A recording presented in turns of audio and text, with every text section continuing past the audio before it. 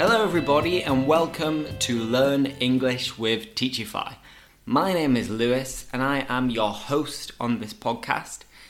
I am English, I'm from Leeds in the north of England. However, I live in Sevilla in the south of Spain and I've lived here now for about 5 years. No, wait, actually longer than 5 years. And well, this podcast is designed for intermediate and advanced learners of English, but also possible for some beginners. And the idea is that each week I'm going to teach you some expressions or some phrasal verbs, or I'm going to tell you a story like today. And sometimes with one of my colleagues, I'm going to have a chat about what's going on in the world. So to begin our first episode, I've decided to tell you a story. And I hope you enjoy it. Make sure you pay attention to it and try to sum it up at the end before recapping some of the tricky words and phrases. So, here we go. Let's do it. Let's get started. I'm just clearing my throat first. So today's story is a personal one, which I have experienced, and it definitely left a long-lasting effect on me. To understand what really happened, we must go back in time by, 11 years or so, because this story took place when I was just 17 years old. Those of you who know me, or are students of mine, may actually have heard me telling this story during class to try to fool you, as many people don't believe me when I say it. It was summer in the north of England, near Leeds, where I'm from, and we, my friends from school and I, had decided to go camping in the countryside. We sorted out who was going to drive and which people were going to be passengers in the cars.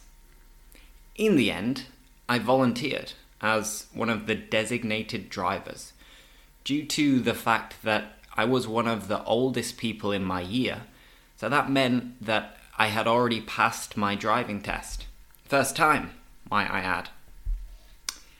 A couple of interesting cultural facts about the UK, just as a little intermission in the story. The school year starts in September, and the oldest children are those born in September, while the youngest are the ones born in August. So remember my birthday, the 24th of September. That way you can all send me a present, or at least get me a drink one time. Who knows? If you see me walking around somewhere, say, "Hey Lewis, do you want a drink?" Anyway, returning to the story. There was a huge group of us. 20 or 25-ish.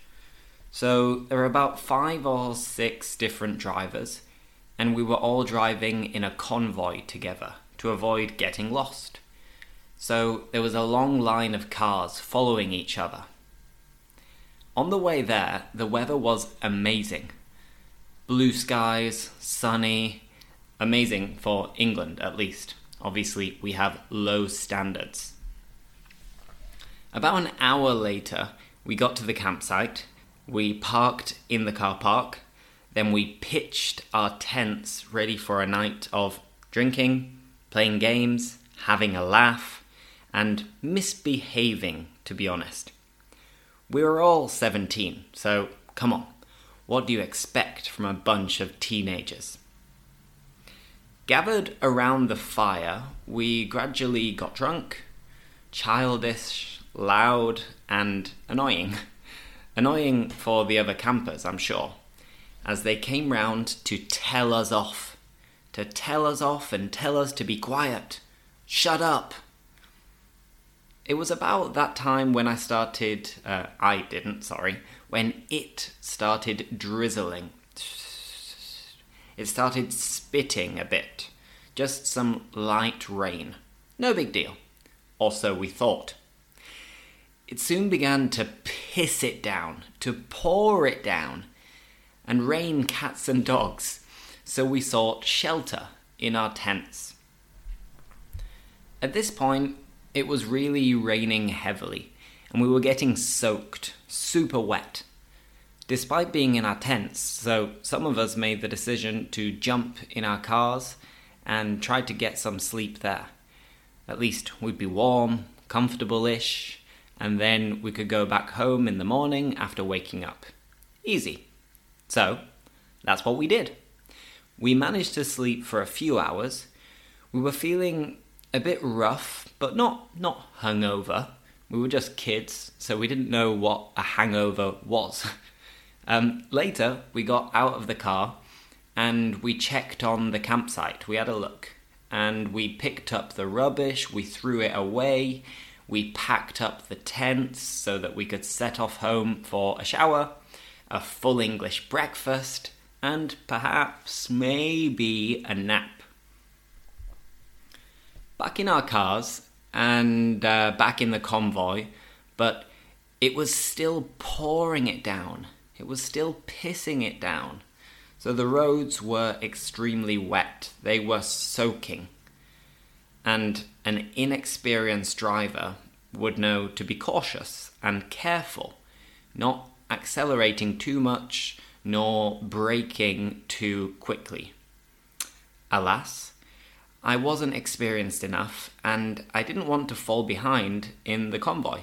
My car, or better said, my mum's car, which I was borrowing, wasn't the fastest. So I was going around the curves quite quickly in order to catch up to the car in front of me and to not fall behind. At first, there was no problem. Everything was going well. It was all going according to plan. Suddenly, when going around a slight curve in the road, my wheels and my tyres, they lost control. And my car, or my mum's car, started spinning, going round in circles. And it almost did a 360 degrees kind of spin across the other lane, across the road. But fortunately, thank God, there wasn't another car on the road at the time before I hit a big tree and bam, boom, ah! So I lost control and I crossed the road unintentionally, of course, and I went straight into a big tree, the front of my car. So I had crashed the car, and quite seriously too. My first reaction was to look around at my mates, the other passengers, to check that they hadn't been injured, and thank God, everybody, including myself, was okay. Phew! It was just a shock. We came out unharmed, uninjured, and at that moment I was panicking. I was angry. I was frustrated, and I shouted out loud some things which I won't repeat on the podcast, but I'm sure you can probably guess the kind of things that I was shouting out loud. Anyway, first things first, I called my mum and I told her everything, apologising at the same time, saying, sorry mum, it was an accident, it wasn't my fault. The road was so slippery. There must be some spilled gas or petrol on it. Help! So about half an hour later, my mum and dad came. They were worried, nervous, and luckily they weren't angry at all. So they weren't even a little bit angry. They were just relieved that everyone was okay. So before going home, the scariest moment was doing a breathalyzer test to see if I was drunk, to see if I exceeded the drinking limit. And I was praying that the alcohol from the previous night didn't show up, didn't appear on the test, as I didn't feel drunk at all. And again, I was lucky. I tested much below the limit, so the only problem to resolve after that was speaking to the insurance company to get some compensation or a replacement car. And again, thank God, my mum and dad, they understood. They didn't blame me, they didn't get angry at me, and I suppose we are all young and foolish once in our lives, and we learn from our mistakes.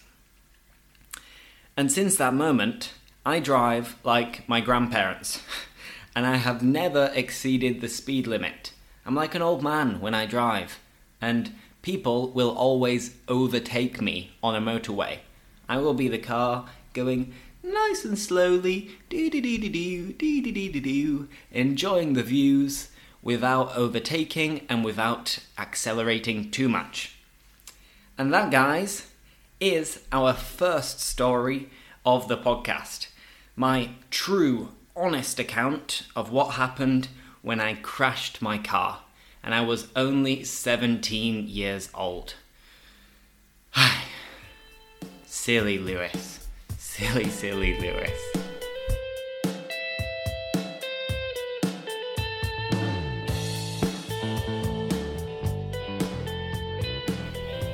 So, now concluded our first story. How was it? How did you find it? Did you manage to understand just about everything? And if I asked you to summarize it, to sum it up right now, would you be able to do it? Maybe test it out, and as always, listen to this story more than once. The same applies for anything and everything, because repetition is the key to memorizing anything.